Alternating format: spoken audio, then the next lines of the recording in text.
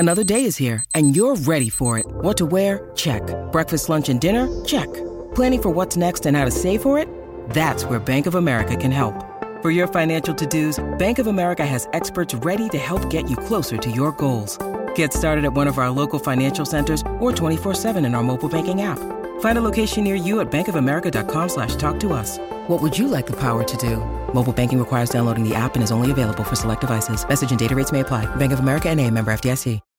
When you need mealtime inspiration, it's worth shopping Kroger, where you'll find over 30,000 mouth-watering choices that excite your inner foodie. And no matter what tasty choice you make, you'll enjoy our everyday low prices, plus extra ways to save, like digital coupons worth over $600 each week. You can also save up to $1 off per gallon at the pump with fuel points. More savings and more inspiring flavors make shopping Kroger worth it every time. Kroger, fresh for everyone. Fuel restrictions apply.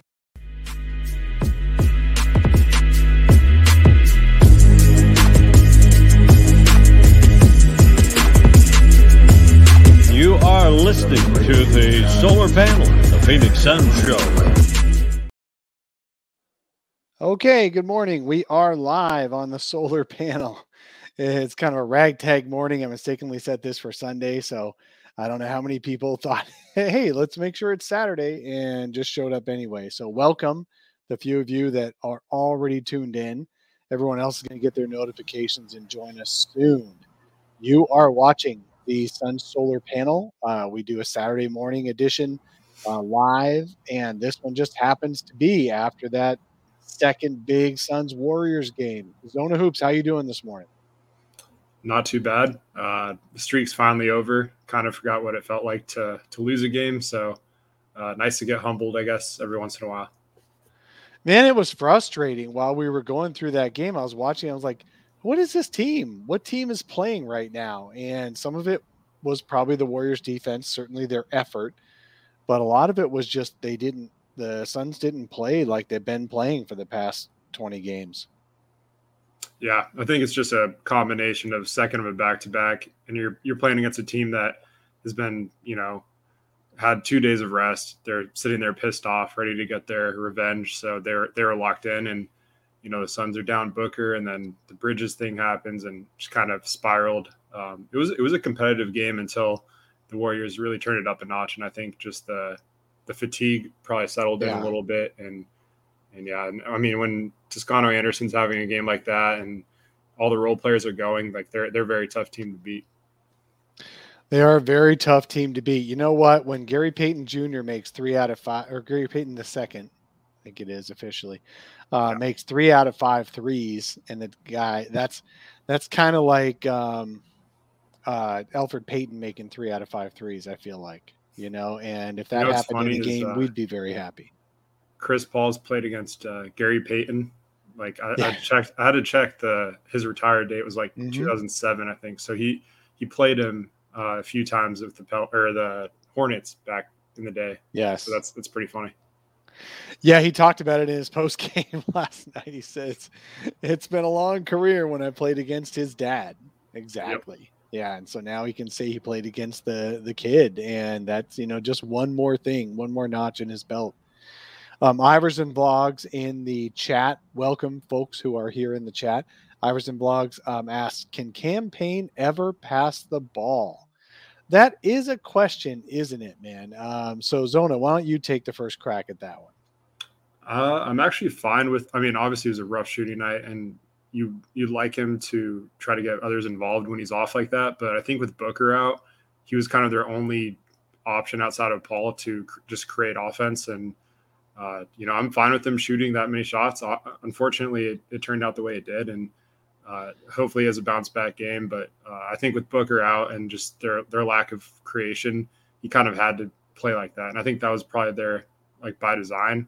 But yeah, it's like the Deion Waiters meme that I saw yesterday. Just, I'd rather go 0 for 30 than 0 for 9. Because if you go 0 for 9, it means you lost confidence. It's just kind of the game it was for Payne. Well, he definitely, I don't know. I feel like he lost confidence and panicked and shot way too much. That was my feeling. I feel it looked like he lost confidence. But I'm looking at Gary Payton. Here I got Gary Payton still on the brain. Cam Payne's, I'm looking at his game logs. All right. And we probably are microcosming the one game a little bit much. He has averaged he's just under 3 assists a game in his just under 20 minutes a game of play. He got a few extra minutes on Friday night, so it looked worse maybe than we would want it to. And he went 3 for 17, which is the most shots he's ever taken this season for the Suns. I didn't look back in previous season's game logs, but how many games this season since the winning streak started, since he came back from his hamstring, do you think Cam Payne was a negative, plus minus on the court?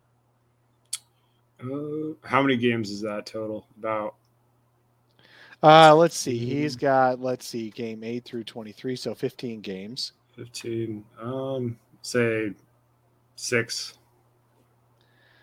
Yeah, he has been a net negative in 1, 2, 3, 4, 5, 6. Wow, perfect, man. 7. He hasn't been a minus 30, but he was a minus 22 in his first game back after coming back from the hamstring. The Suns have won all the games until Friday night, so it kind of hid. So what message am I, how am I answering Iverson Vog's question? Does he ever pass? And you answered with, does he, if he needs to shoot and he can score, he should do that. He's been making fewer shots this year than he has in prior years for the Suns. And so that's been frustrating to watch. And he is turning out to be a net negative, but his average assists are about the same as they were a year ago. So he's just never been a big assist guy. Then you bring in Elfrid Payton, thinking, oh, well, he's an assist first guy. He's a career kind of like a really poor man's Rajon Rondo, where he can't shoot, but he can pass and he can set guys up and he can play some defense. Elfrid Payton seems like he passes less than Cam Payne does. Yeah, he's it's a little bit too much Elfrid Payton every time he comes in, it feels like. I kind of get where Knicks fans are coming from in terms of, like, they're happy to let him go this offseason. And just looking at the Suns roster, down Nader, down Kaminsky, down Booker, and you already have an open roster spot, and Dario's taken up another one. So it kind of shows you that the lack of depth, and just especially in a game like this, second of a back-to-back, I believe they sent Hutchison over to the G League, the Warriors G League affiliate. So, they did. The Warriors G League affiliate. Oh my God. And so he's they're going to learn how thin. to pass, I guess. Yeah. So they're pretty thin last night. And that's why Wainwright got a first crack. And even at the end, when they had to put their garbage players in, it was like, Cam Payne and Cam Johnson were in there with the rest of those guys. There aren't any left. Yeah. Exactly. Yeah. So recapping, we jumped into this a little bit. We should probably let people know where we're coming from here. The Phoenix Suns played the Golden State Warriors on Friday night. They lost by, it felt like a billion, but it was only about 18. It was a close game, 58-56 in the third quarter. And the Suns were staying alive, even though they were shooting 35% in the game. They were staying alive by getting to the free throw line, which is actually a kind of a change of pace. But the Warriors are being so physical that the Suns did whatever they could to get to stay in the game. And so they got to the free throw line. And the Suns, it's 58-56. The Warriors make 3 straight threes, and all of a sudden it feels like the game is over. And that's been the Warriors' staple this whole season. The Warriors played their game at home. They made 50% of their threes, and that is a key for them. And the Suns, we talked about this last week, the Suns have to not lose the three-point game badly. And they absolutely did on Friday night, and that's what happens. We were on with Chris Herring earlier this week, and we talked about that. Do the 3-point deficit for the Suns, is that a big deal? And he's like, no, as long as they're making all their other shots. Well, they shot 35% for the game, so that just didn't happen. So the Suns lost to the Warriors. It broke their 18-game franchise record, 18-game winning streak. And we're going to talk about the winning streak in a little bit and whether the Friday night game is more indicative of the Suns going forward, or the 18-game winning streak is more indicative. We'll talk about that in a little bit. Right now, we're just recapping Friday's game and talking about what we got out of it, and just letting our frustrations out just a little bit before we move on to looking forward, going forward. So we had that game. That's what actually happened on Friday night. This is Saturday morning. The Suns only played 2 games in the next week, and they're both at home, so they'll be able to heal up just a little bit. What other takes do you have from that Warriors game on what went right and what went wrong for the Suns, Zona? Honestly, I thought it was kind of a scheduled loss in a way, and obviously coming off the second one back-to-back, no Booker. I thought they defended Steph pretty well, all things considered. He hit 6 threes, but outside of that, he was, I think, like 2 for 10 on twos. So, inside the line, yep. Yeah, mm-hmm. So they really, I think their defense has bothered him, but they're able to win in spite of that just because of their contributions from like Gary Payton, Toscano Anderson. Draymond had a productive game. Defensively had 6 steals. Like, I don't know if the Suns players like read the scouting report on him, but you should never throw a bounce pass around him. And I felt like they kept trying to do that. And that's what's going to happen. So he had 6 steals and 3 blocks. So he was really active.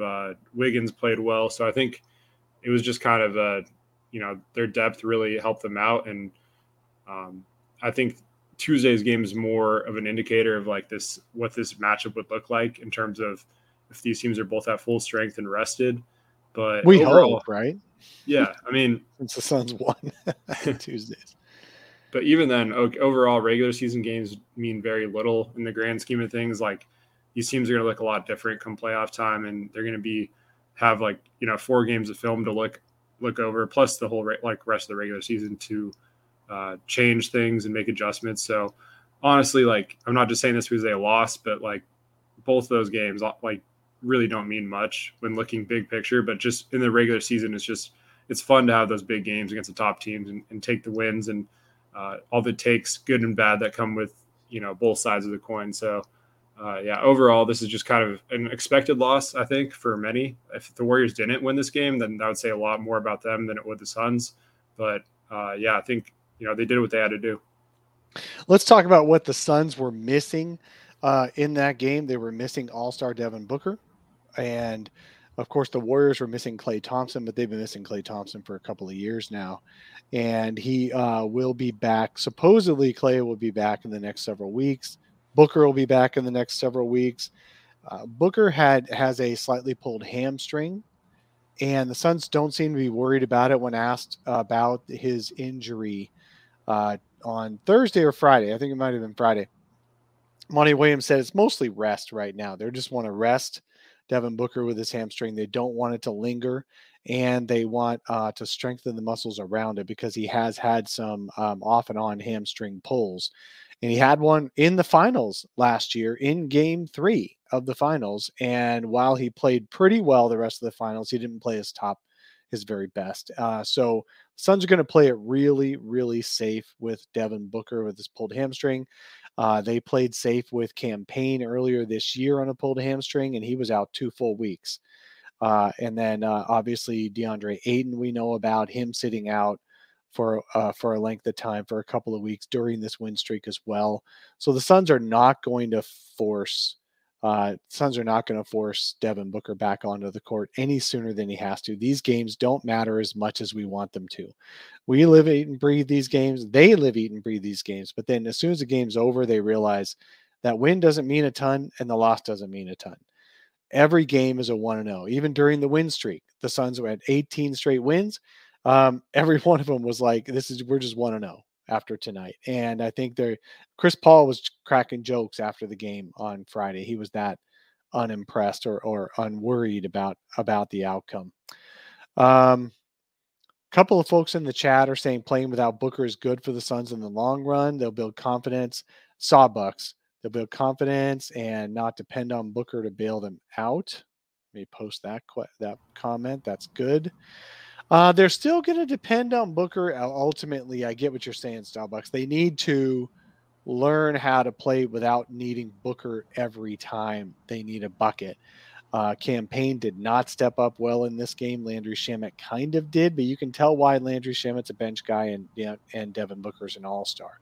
Because as well as I thought Landry Shamet played on Friday, he just wasn't a difference maker. Iverson vlogs. I'm probably frustrated just because it's Golden State. Yep, you probably are. The Suns did finally lose a game with Devin Booker, age 25. It took 19 games, but they finally lost a game for him. Yeah, so if they go 18-1 every 19 games from now on, I'm pretty good with that. Yeah, I saw a Warriors fan tweet out one loss December. I saw that too. And I was like, "I'm fine with that. That works for me." Why did he think that was a burn? It'd be hilarious, and it's probably not going to happen. But if they actually ended up going December with just that one loss, just that tweet would just be recycled back and just look hilarious because it would include a win over Golden State Christmas Day. So that'd be really funny. Yeah, Iverson vlogs again. Every time when Booker gets hurt, it feels like it's a hamstring. That's absolutely true. It does feel like it's a hamstring. And all his nagging injuries from prior years seem to, knock on wood, seem to have gone away. But when he does miss time, it does feel like it's hamstring. Imani did reference that on Friday. And so they just want to take it super easy with him so it doesn't keep recurring. Jim Rose Circus, are we 0-1 in December? No, we're 1-1 because of the Pistons win. So Suns aren't even with a losing record after only 2 games. So let's just feel a little bit better. The other injuries the Suns are dealing with. Mikal Bridges, when he got tackled, I'm going to say tackled. I'm joking, though. Warriors fans, as you're watching this, he wasn't tackled by Juan Toscano-Anderson. If JTA was on my team, I would love him. Absolutely. You guys got to understand when opposing fans are salty, they're salty because they're opposing fans. They're not your fans. But JTA, great effort on that. They both dove. JTA and Mikal both dove for a loose ball. Mikal landed weirdly on his arm. And I thought there was a chance because he landed all his weight on his right wrist, basically. I thought there was a chance he'd have a spiral fracture of the elbow because he came up really, really in pain. And then I thought also, of course, he might have broken his wrist or even dislocated the wrist. None of that actually turned out to be true. All he did, because the dude is Inspector Gadget, so he doesn't actually have bones to break in his body, I don't think. Mikal just basically dislocated the pinky. They put it back in place. They taped it next to his other finger. Yet, I don't think he wanted to shoot the ball the rest of the game because he definitely passed up shots. What did you see on that? What was your reaction and all that, Zona? Yeah, first of all, Kellen Olson dodged a bullet. He wrote a story about Mikal's like being an Iron Man literally yesterday, I believe, or maybe the day before. Right before this game, yeah. Uh-huh. It's something I wanted to talk about, but I've just not tweeted about it or like wrote about it just because of that. Like I was afraid I was going to jinx it. So he dodged a bullet there. But yeah, that was scary. I'm glad he's okay. Especially with the timing, with Booker going down, like if he had to miss time, that would have been very bad. So glad he's okay. And yeah, I mean, he does need to be more aggressive offensively. I think just in a game like that, obviously his hands hurt. It's going to be tough, but I think he only had 4 shots that game. I would just like to see him attack guys off the dribble a little more often. It looks like sometimes when he catches it, he's just looking to pass or just, I know he's like programmed like that from Villanova, but yeah, that's probably the next step for him. I think just being a little more aggressive offensively. And the comment earlier talking about Booker being out could be good for their like development. I think for him and Ayton, Mikal and Ayton, they both need to kind of just get those field goal attempts up. I think DeAndre's had like 30 field goal attempts in the last 2 games, which is a positive, and he's getting the free throw line a lot more. And finally remembered how to shoot free throws again last night, so that was good. But yeah, overall, I think right now this is a good learning experience. They only have 2 games in the next week, so that'll give them some time to recover, hopefully, both at home too. So, it's been a crazy stretch, but now things kind of slow down a little bit, so that's good for them moving forward. Let's take a quick break and talk about our friends over at DraftKings. The NHL season is underway. And DraftKings Sportsbook, an official sports betting partner of the NHL, has an unbelievable offer to celebrate the greatest sport on ice. New customers can bet just $1 on any NHL game and win $100 in free bets if either team scores a goal. Doesn't matter if it's a one-time clapper or a deft deflection, however they light the lamp, you win. Everyone can play for huge cash prizes all season long with DraftKings Daily Fantasy Sports Contests on basketball, football, UFC, whatever sport you want, whatever there's betting on, you can do it. You can win cash prizes, big cash prizes. Download the DraftKings Sportsbook app now. Use promo code TBPN. That's TBPN. Throw down $1 on any NHL game and win $100 in free bets if either team scores a goal. This week, one puck in the net nets you a big win with promo code TBPN at DraftKings Sportsbook, an official sports betting partner of the NHL. Must be 21 or older if you're in New Jersey, Indiana, or PA only. New customers only. Minimum $5 deposit and $1 wager required. One per customer. Restrictions apply. See DraftKings.com/sportsbook for details. Gambling problem? Call 1-800-GAMBLER. Yeah, in the last 3 games, DeAndre Ayton has had 46 field goal attempts, which is about 15 a game, which is his for the last year and a half. He's been, since Chris Paul came in, he's been around 10 or 11 field goal attempts. So those have gone up. And so 11 of 19, 7 of 11, and then 7 of 16 on Friday. So he had 19 field goals on Wednesday against Golden State and then 16 on Friday. Clearly, Golden State was trying to get the Suns to get DeAndre Ayton to be the focal point of the offense, partially because he doesn't generate a lot of and ones where he actually makes the shot. He allows himself, and again, I don't want to make this sound like I think he's soft, because I don't think he's soft. I just think he doesn't want to miss his shots, and so he avoids contact. There's been a lot of players in history who do that.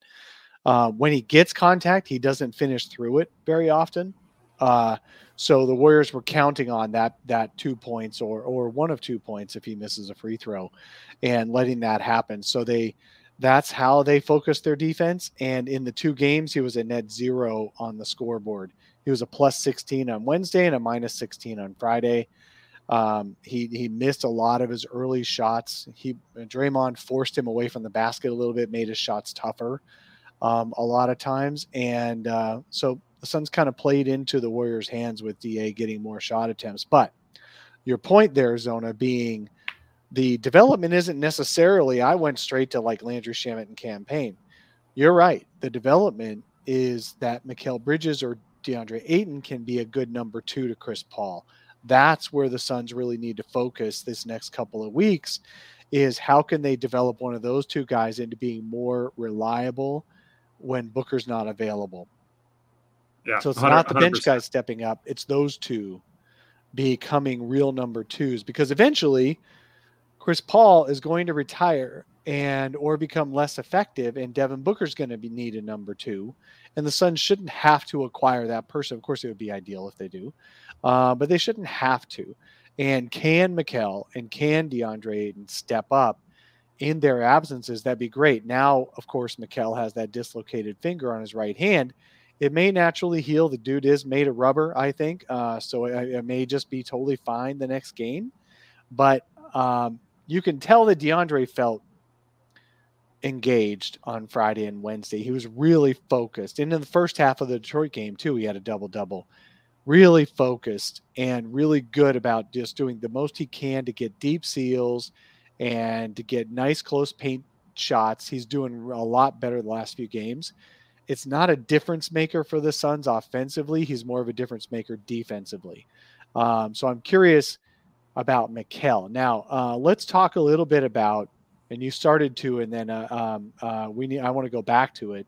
Let's talk a little bit about how Mikal was running a little bit of Devin Booker's plays in preseason, and what you might think if they can get Mikal shooting again, even with the hurt finger. What do you think we might see of Mikal Bridges in the offense without Devin Booker in the next couple of weeks?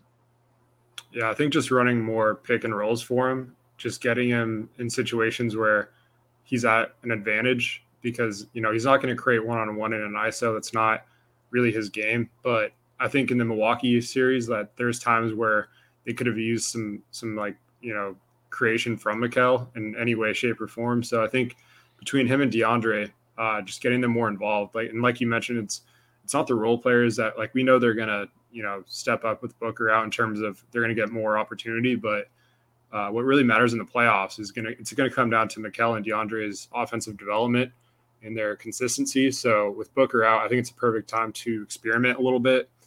The win streak's over too, so there's not as much pressure, I feel like, for regular season games. But overall, I'd just like to see Mikal get more involved, get the field goal attempts up to 10 plus. I think him and DeAndre both should. There's no excuse for them not to be shooting 10 plus field goal attempts per game with Booker out. Even with Booker healthy, I'd like to see them around that range, but obviously they're a balanced attack, so it's tough to get those numbers consistent. But I think between Mikal and DeAndre, just getting them as involved as possible, whether that's them getting buckets or creating buckets for others. I really like that pass from DeAndre too, that quick one-handed skip pass to Mikal. So stuff like that, just it's going to help out in the playoffs. I think that was the only shot Mikal took after he hurt his finger. Yeah, that skip pass to him on the perfect catch. He's like, I got to shoot this. That was just too good. So Mikal stepping up a little bit offensively. What I also recall seeing in preseason that I liked was that they had Mikal running off double, triple screens, like Booker does, to get open and catch it in the inside the arc on the move and decide what to do with it, whether to take a midi or to drive a little bit further in, but end up with a short jumper. And Mikal started looking like his rhythm was good in preseason. I wonder if we'll see some of that too in running him off of screens and getting him the ball a little bit more on offense. So we'll see. I think this is a great opportunity for DA to be more aggressive offensively, for the Suns to be more focused on getting DA the ball and getting Mikal the ball. Chris Paul does not want to carry the team. Shooting wise, he wants to carry the team running the offense, but he wants to be able to pass the ball before he shoots the ball. He only wants to shoot when he needs to, when the Suns need him to make a difference in the game. He'd rather have 10 field goal attempts or less, maybe 5 field goal attempts before the fourth quarter, and then just decide what he has to do at that point. Friday's game did not turn out to need. There was no opportunity for Chris Paul to pull the Suns back into the game, and so it just didn't happen. And the Suns were just tired. They were on the second game of back-to-back, third game in 4 nights. The first one of those being super emotional against the Warriors. So it just kind of happens. But I am looking forward to Mikal and DA stepping up offensively in the next couple of weeks. PDog006 said Suns must trade for Thad Young yesterday. Thad Young would be a nice extra wing to put out there instead of Ish Wainwright. Yes, 100%. Totally agree. Better than Abdel Nader, who's been missing for a few weeks because of a sore knee. Yes, absolutely. But Thad Young's not going to help your offense. He can pass a little bit from the high post. He can do a little bit of Frank Kaminsky on the high post, but he's not going to shoot. He's not going to shoot at all. We saw him against San Antonio. When the Suns played San Antonio, and we'll see him again on Monday when the Suns play San Antonio again. He's playing light minutes. He's been playing light minutes for a few years now. He's not quite the same player he was, but he would be pretty good. I mean, Dario type without the 3-point shot. Is that what you like? Then great. Do the Suns need bodies? Yes. Should Ish Wainwright be in the rotation? Probably not. I think that would be good for the Suns to get someone like a Thad Young for those reasons, but don't expect him to have helped much on Friday because the Suns defense was pretty good. It's the offense that stunk. And that's not going to help a ton with that. What are your thoughts on Thad Young? It's okay to be totally different than me. That was just my thoughts. I'd love to add him. I think he'd help with defense, especially, and just turning defense into offense. Like, obviously, I agree he's not going to really help with scoring or anything like that, but just doing the little things, adding depth to rotation that's extremely thin right now. Like we were talking about earlier, just how, Dario's taking up a roster spot. You have Frank and Nader both kind of their statuses are up in the air. Booker's out. So I think if you're going to make a move, this is probably the right time to do it because you're one more injury away from this rotation really falling apart in terms of Elfrid Payton's already your ninth man right now. And then beyond him, it's, Wainwright and Jalen Smith, who is getting, it's not encouraging to see him getting passed up on and for Ish Wainwright in the rotation. So, I think that would be great just in terms of depth and making sure that, there's not going to be a game where, you're relying too much on some of those lesser options. Yeah, absolutely. I mean, I think what we just saw on Friday, because we talked about Booker being out, just now mentioned Abdel Nader is out. Frank Kaminsky is also out. And of course, Dario for the whole year. If the Warrior fans are going to bring up Klay Thompson, we're allowed to bring up Dario. It just is. But really the Frank minutes of being a high post passer, being a secondary playmaker next to Campaign was helpful. And Dario a year ago was helpful for Campaign in the second unit. Abdel Nader, not a huge fan of Abdel Nader, but he does have length. He can defend in the post. He can defend on the perimeter, and he can drive it. Put his head down and drive. And so he's got some value. And those guys are all missing Friday. So what happens is, and then Mikal goes out for half of the second quarter. What happens is the Suns are stuck with having to play more Ish, having to play more Jalen Smith, guys like that. So I really don't. I don't blame us for being frustrated over Friday's loss, but some of Friday's loss is simply an additive of injuries and the second night of a back-to-back. So I wouldn't really, like you said, I'd put more stock into Wednesday's game than Friday's game. But I wouldn't put a ton of stock into either. The Suns can be better than both games, I guess is what I'm saying, but so can the Golden State Warriors. So we'll see.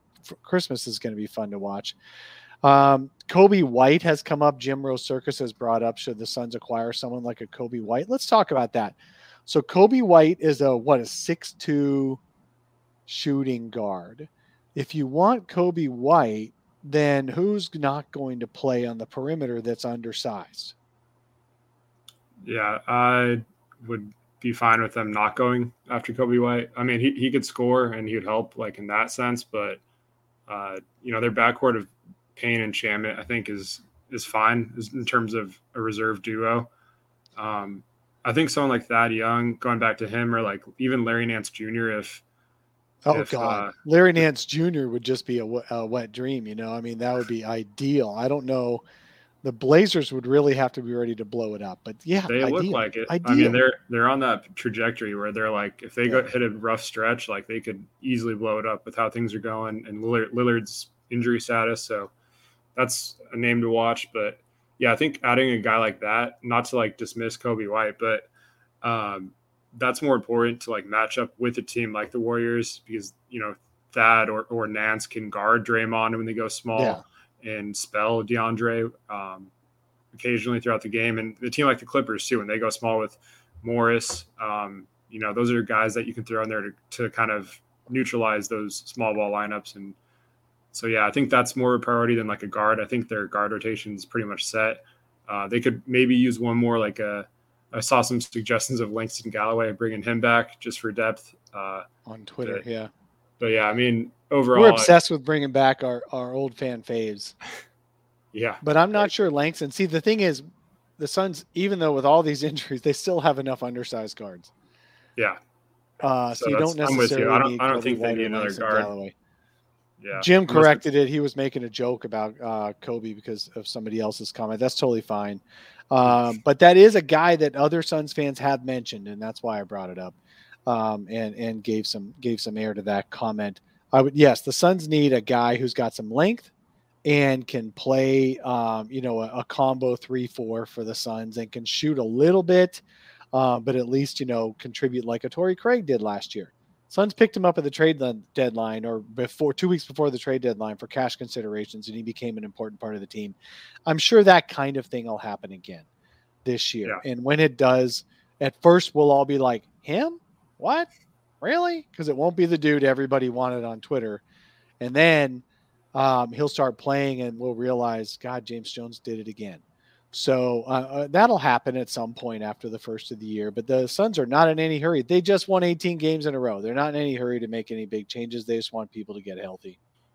Yeah, and I actually have an article for Brightside that I've been sitting on just because it felt wrong to release it during a win streak, but just some names to watch either in the buyout market or trade market. So sometime this coming week, I'll drop that. Yeah, put that out there. That would be good. What we need to remember, it's not really relevant at the moment, but it will become relevant very soon.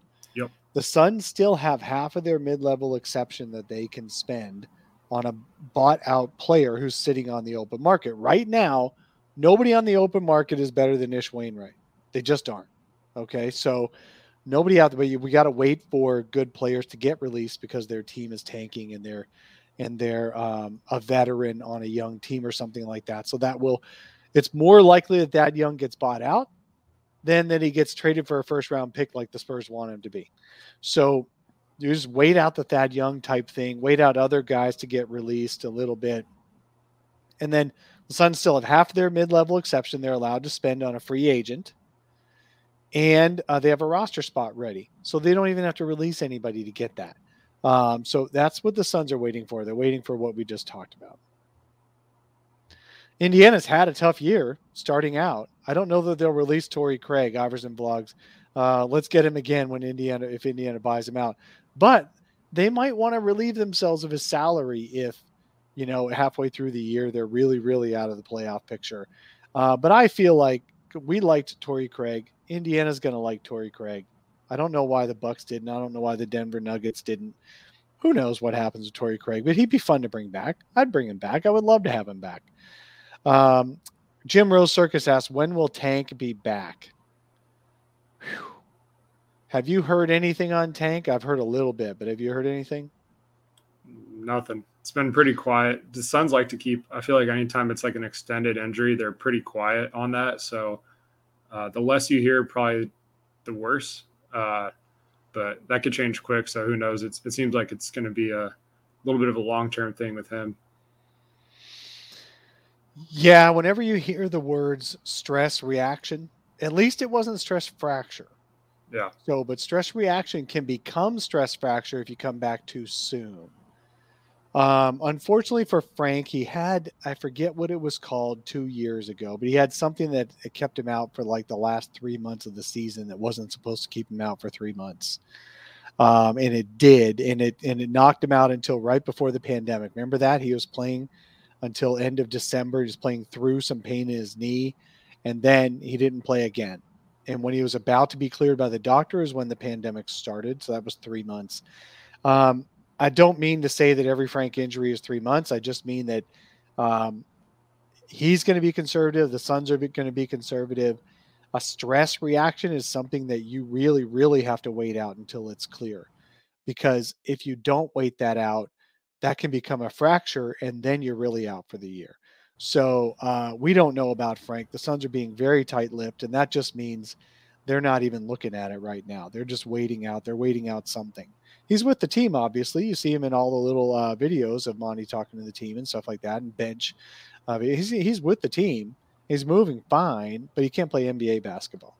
So we don't know about Tank. I really hope he does come back. I've been thrilled with how he played so far this year. So, but that's the thing.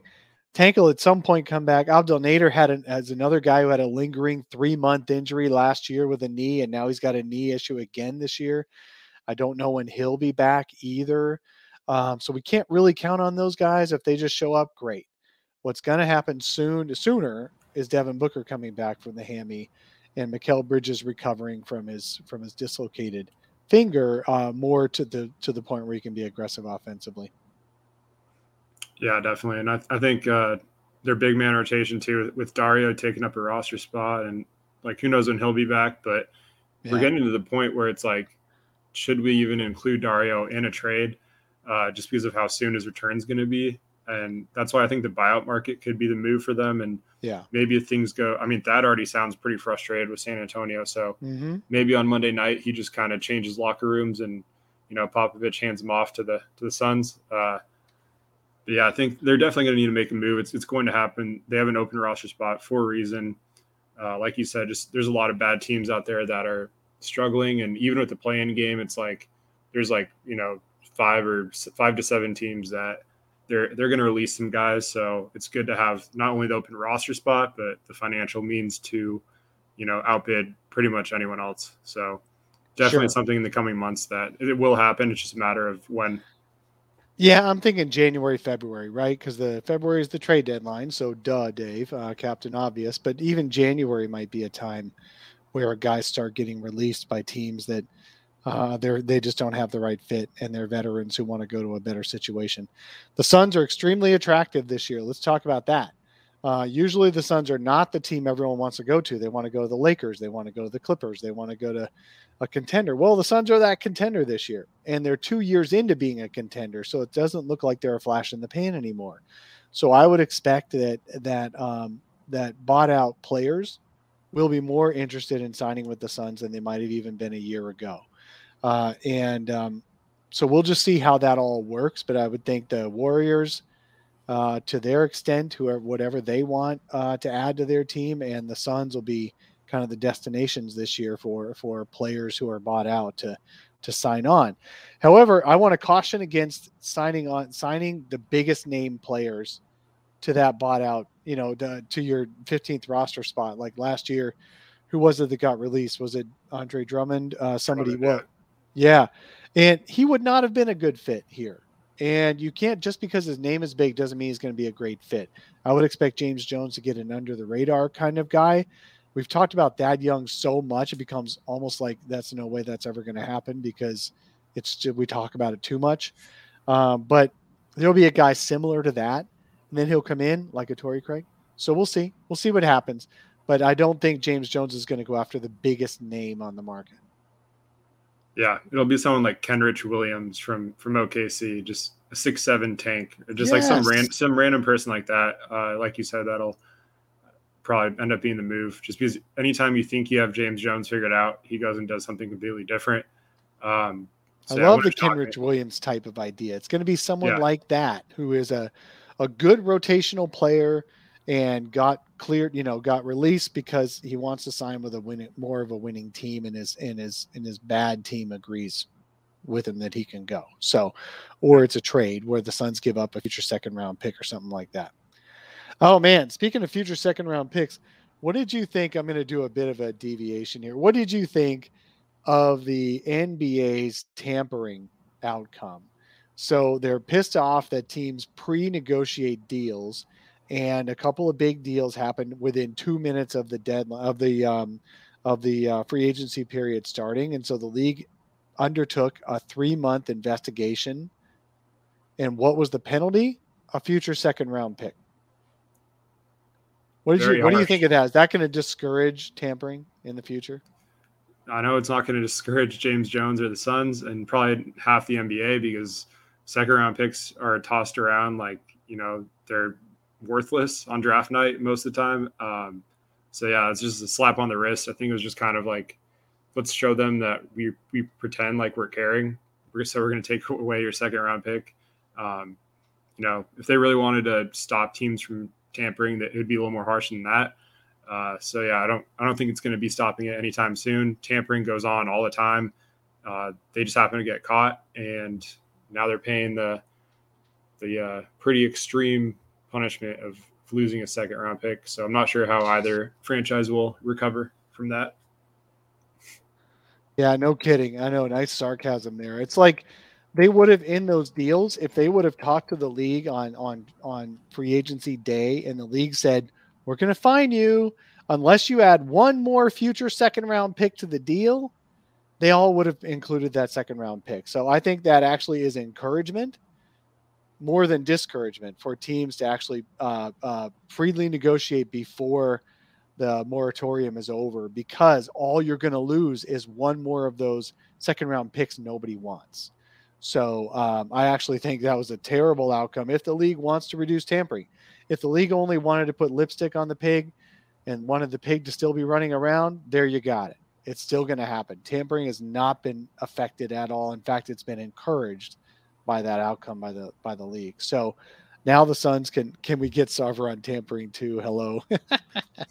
Well, if you want to get rid of the owner, don't accuse him of tampering because the NBA doesn't care. That's what we just established. So don't worry about the tampering on that. In fact, the Suns should engage in tampering because all you're going to lose is a second round pick, and James Jones doesn't like those anyway.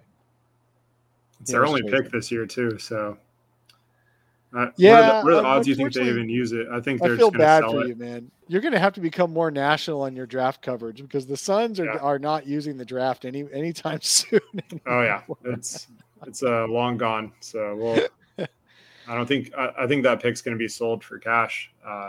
The second round pick, it'll be a late second round. It's going to be thrown in. It's just going to be thrown into some deal to because every NBA trade requires some equity going each way. And it'll be traded instead of cash or in addition to cash on something. Yeah, absolutely. The Suns are not going to be picking in the next year's draft. They've already given up their first round pick for the Chris Paul trade to the Thunder. And it's going to be like almost the last pick in the first round. So, for the second year in a row, the Suns are not going to be picking in the first round. However, you could say James Jones traded this year's first round pick for Landry Shamet. You could say that worked out pretty well. Looking back on it now, where do you think about that Shamet for Javon Carter and the late first round pick? Do you think that worked? Or would you still rather see what you could have gotten with that first round pick? So I think it's worked out fine in terms of you got a rotation player that can give you minutes, and you have a tight window right now in James Jones's eyes that, you need players around Chris Paul. So I get it from that sense. But at the same time, I feel like there's so many options that are similar to like a Shamet in free agency that you can go out and sign. So I would have liked to use it in a different way, but that's just nitpicking. I thought there's some more interesting players out there that they could have tried to acquire, and they probably did. But overall, I'm fine with Shamet. I think that's probably about the best they could have done just for the 29th and getting rid of Javon alone. But it just seems like they don't really have interest in developing anyone right now, and they're kind of focused on just putting the best product on the floor right now. So I got to respect Jones. He's sick of what he does, and it's worked out pretty well. So it's hard to complain. Yeah, Hello says need to see in the playoffs on Shamet. But if you and my question was in the context of Shamet or the first round pick and Javon Carter, right? Javon doesn't play well in the playoffs either. And the first round pick, not going to do anything. 29th pick in the first round is not going to play well in the playoffs either. So Shamet is your best bet to play well. But you're right, historically, Hello, he has not played as well in the playoffs, and he hasn't gotten as many minutes in the playoffs. And you know what? That's going to happen again this year because guess who he's backing up? He's backing up Devin Booker. And the Suns are going to stop limiting Booker's minutes once the playoffs start, and Shamet's minutes will go down because of that. And that's usually what happens with him. I just hope when he does play, he hits his normal number of shots. I like Shamet. I think he is a target for fans. The other night he made 4 out of 8 threes, and I think the fans talked 1,000 times more about the 4 misses than the 4 makes. He did pretty well, I thought, against the Warriors. He's just not Devin Booker, and so he's not going to be great, but that's not what the Suns signed him for. Yeah. So P-Dog 006, I don't respect Jones's drafting. Jones doesn't care about drafts. He does not. He doesn't respect his own drafting because he doesn't care about drafts because he knows you don't win games with rookies. You just don't. And if there's a guy he likes that he would have taken late in the first round or in the second round, he'll just trade for him later. He'd rather just do that than suffer through the rookie year. And unfortunately, Jalen Smith has proven that he was right on that. For every Cam Johnson, you have about 3 Jalen Smiths. So, no, none of us respect Jones's drafting, P-Dog. We totally agree with you, and he would agree with you too. Yeah. Okay, so we are about 46 minutes in. We've been taking the baller questions. If there's any we've missed, post it again because the chat goes by kind of fast while we're talking. So if you have questions you really want answered, throw them back into the chat, even if you asked them earlier, if we haven't talked about this. but we did take all the questions. So says Jay, who's similar that they could have signed for all the, yeah, I get it. You don't know what could have happened. Everybody wants to create futures that could, or new transactions that could have happened, but we don't know who wanted what to happen in the times that James Jones was negotiating picks and drafts and all that. I'll throw a name out there. And this is like, I mean, obviously there has to be mutual interest and players have to want to go there too. But Patty Mills went for pretty cheap to the Nets. So I think the way they did exception. They not only did, so they could have split that with like him and McGee or something, got creative, but then McGee would have to take a little bit less. If the Suns could have gotten Patty Mills, that would have been the bomb. But then they might not have re-signed Campaign. True. I think they could have probably fit both of them in because, looking at their cap space right now, it would be tight, but there'd be some Mills and Payne could have played next to each other just like they're doing with Shamet, right? Yeah. And I mean, Shamet's obviously younger and probably Jones sees him more as like a long-term potential fit. He definitely does. He's the second youngest guy in their rotation. Yeah. So I get it from that perspective. And even a guy like Langston Galloway, like theoretically could do what Shamet does in terms of like the shooting gravity. So to me, it's like, I don't really know how playable Shamet is in the playoffs. Like, so in the regular season, there's like a lot of replaceable shooters that you could sign. But yeah, I think overall it's tough that's just throwing out some hypotheticals, but it's tough to really gauge who wanted to be in Phoenix and, how that whole trade went down and like what other targets they looked at. Yeah. That would have been interesting. Patty would have been great. I've always liked his, and he's a Spurs guy, right? So I've always liked his attitude. I like how hard he plays. He stays within himself, and he hits big shots, and the Suns need big shot makers. I will point out that Landry Shamet has made on Wednesday and on Tuesday and on Thursday, the Warriors game and the Pistons game. Shamet did make big 3-pointers to help seal the win in each case. So he has hit some good shots, but I wouldn't count on him like I would have a Patty Mills for sure. Yeah. Okay. So I think that's all I saw in the chat that we haven't touched. Hello, says Avery Bradley, similar to Shamet. He's not actually. No, he's not. I'm not sure. Maybe you're joking. Hello. I can't tell if you were joking. Sarcasm's lost in chat, but Avery Bradley is about the opposite of Shamet in terms of like, he might be similar in stature. He can't shoot, but he plays good man on defense. Avery Bradley is like more like Javon Carter than Landry Shamet because he plays good man on defense. He's too small for any real switching defensive schemes, and he can't shoot.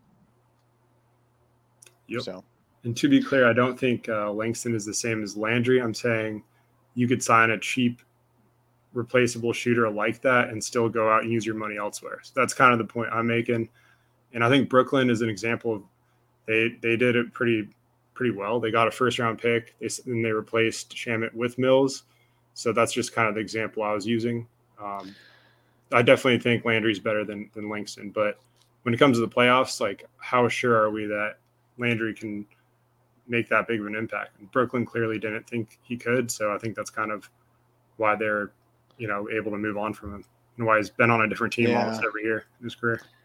I feel like this is a lazy comment to make, but it's totally true. We all would have built this team differently, right? Yeah. Every one of us would have made different decisions. How confident are we that we would have made enough decisions to create an 18-game winning streak and a finals appearance? I mean, I know we all would have done things differently, but we do give James Jones all the credit in the world. We love James Jones. But man, it's hard to, it's great to be a Suns fan right now. Let's just say that it's great to be a Suns fan. Absolutely. Oh, perplex damage. See, this is the hate that Shamet gets. I love it. You know what? You know the greatest thing about Shamet? So Perplex Damage says Shamet is like the infomercial that you watch and you buy the product and then you hate it after you use it. what I think is great, the best contribution Shamet can make to the team is he takes some heat off DA because he's becoming the guy everyone's cracking jokes about. There needs to be a scapegoat every night. So that's I worth think $10 million a year nights, right there. Yeah, honestly, I think that's what it is. It's if you didn't sign the extension, I think the conversation would be a lot different, and it really shouldn't be like that. Just because it's essentially a 2-year, $20 million deal, and he's very tradable. So I think the Shamet hate has gone a little bit too overboard. Like he's going to hit a hot streak soon and kind of quiet the naysayers, but yeah, overall, I think every night there just needs to be a scapegoat, and he's shooting very confidently sometimes, and it's missing. So it's kind of like that Jay Crowder type feel where it's like he's going to keep shooting. So even if he's having an off night, so that sometimes that can frustrate Suns fans, but I think his shooting will come up big, and he's going to hit a stretch where he's going to turn some heads for sure. So I'm not as low as I probably sounded on him earlier, but yeah, I've seen some of that in-game, like the live tweets about Shamet, and Suns fans are not kind. A lot of but then, you know what? If it takes some heat off a DA, that's great. Hello, Nader was the scapegoat. He went down, so we had to move to Shamet. So true. That's fine. And Frank used to be a scapegoat, but then he started playing well, and so every time Frank, that's actually a good thing now. Yeah, he went from scapegoat to like Frank is out. Like that's a valid excuse. Can we recover from the Kaminsky injury? Okay. So let's talk to spend a couple of minutes talking about what's to come with the Suns. And then we'll head out of here. It's been almost an hour already. Coming up next, the Suns only have 2 games. Back to early season scheduling wise. Suns have only 2 games in the next week. They play the Spurs on Monday at home, and then the Celtics on Friday. So it's a very light week for the Suns. And what do you think? What's your prediction? Are they going to go 2-0? I think so. I think 2-0. I could see Booker returning on Friday possibly for that, ESPN game against Boston. He's out over a week to rest. Maybe they're cautious with him and just say, let's stick it out a little bit longer. But even if he doesn't return, Boston's they have a lot of talent, but they've been a very beatable team this year. So that should be a pretty close one, I think. But they should be able to take care of San Antonio as long as, they don't overlook them too much. It'll be a home game after 2 days of rest. So they should be able to lock in and take that one down for sure. So I'll go 2-0. Yeah, I'm going 2-0 as well. I mean, those guys, as long as it doesn't even matter if Booker plays either game, I don't think. The Suns are good enough and will be rested enough and focused enough, I believe, to beat both San Antonio and Boston. So I say 2-0. I think it's a fairly easy call. Boston's been really average this year. They might go on a hot streak again, but they've been really average this year. So I'd say the Suns do that. And then after that, we'll be back before any other games beyond there. But they're at the Clippers, at the Blazers. They host I was going to say Bullets. They host the Wizards and the Hornets. Then they're at the Lakers. I mean, this is and then hosting Oklahoma City for the first time this year, I think. And then finally the Christmas Day game against Golden State. So I would expect that the Suns are still in first or second place in the West, depending on how much of a run Golden State goes on. And that's going to be one hell of a Christmas Day game against Golden State. So we've got a great, fun month coming up, and the Suns are going to be winning a lot of games. They're still going to be winning a lot of games for sure. So over the next week, with Booker out, we talked about Bridges and Ayton stepping up. What else do you think needs to happen in the next week and should happen in the next week for the Suns to continue to build on this foundation they've got? Not much needs to change really, other than hopefully campaign doesn't go 3 for 17 again. I think, obviously just sharing the ball, maybe Chris getting a little more aggressive early on offensively could help. But I think for the most part, he's just going to be looking to get Mikal and Ayton going. And Cam Johnson's kind of the wild card a little bit, where he's a guy that if Booker does miss multiple games, he's the guy that could step up and get some big time minutes. And opportunity throughout the stretch. So just continue to play as a team and, weather the storm. I think they're built to win games without Booker in the regular season. That's kind of the beauty of like the depth that Jones has built at the guard position. So for the most part, just weather the storm, get Mikal and DeAndre more involved, and they'll be fine. They're probably not going to win 18 in a row again, but as long as they can continue to stay atop the West, they'll be fine. Hey, the season the Suns won 17 in a row was that 06-07 season, I believe. Yep. Yeah. And they had preceded it with a 15-game win streak. So they won 15, lost 2 out of 3, then they won 17. So overall, 33 out of 36. So that is insane. But the Suns already did the 18. So are they going to lose 2 out of 3 here? Probably not, because we both think they're going to win the next 2 games. So they're going to start a new win streak. They'll have a 2-game win streak next time we're on doing this. How long do you think? What do you think? You think they're going to build at least another 10-game win streak, or do you think it's going to be? I don't know. This is tough to predict because we'd have to look at the schedule and predict injuries and all. But I think the Suns are more likely to have another 10-game plus win streak this year than not. I think they will too. I don't think it's going to come during this stretch just because of, they have I think a back-to-back, pretty tough one later on in the stretch, and Booker's out. And then obviously the Golden State game on Christmas Day. So they have some tough games. I think maybe January, February, in that range, they could probably go on another tear once everyone's back, and maybe they add another piece too. So we'll see. But I do think they have another great stretch of basketball left in the regular season. They've definitely not peaked. That's one thing that we talked a little bit about that with Chris Herring, how pretty much across the board, all their percentages have kind of dipped, like efficiency wise. So I think, some of that stuff's going to average out, and we'll see some better basketball for sure.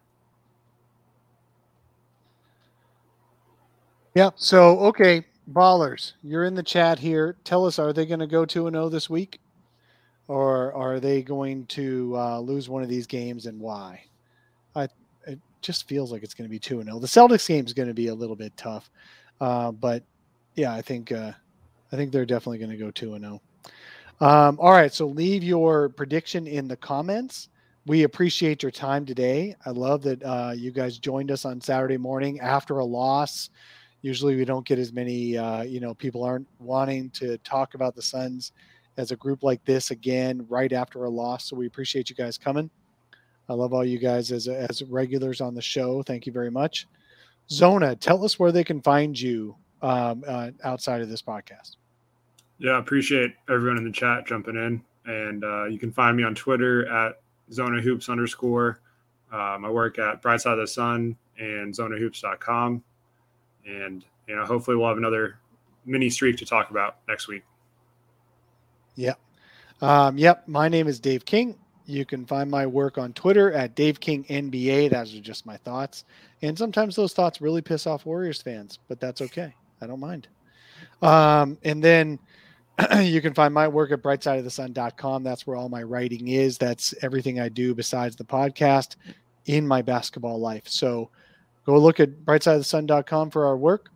Watch this solar panel. I do want to, before we close out, I do want to play a reminder that you guys should be subscribed to our podcast on your pod forums, because we do extra podcasts during the week that you don't see on YouTube. Sometimes I put them up on YouTube, but sometimes I don't. So I want you guys to subscribe to our podcast on your pod.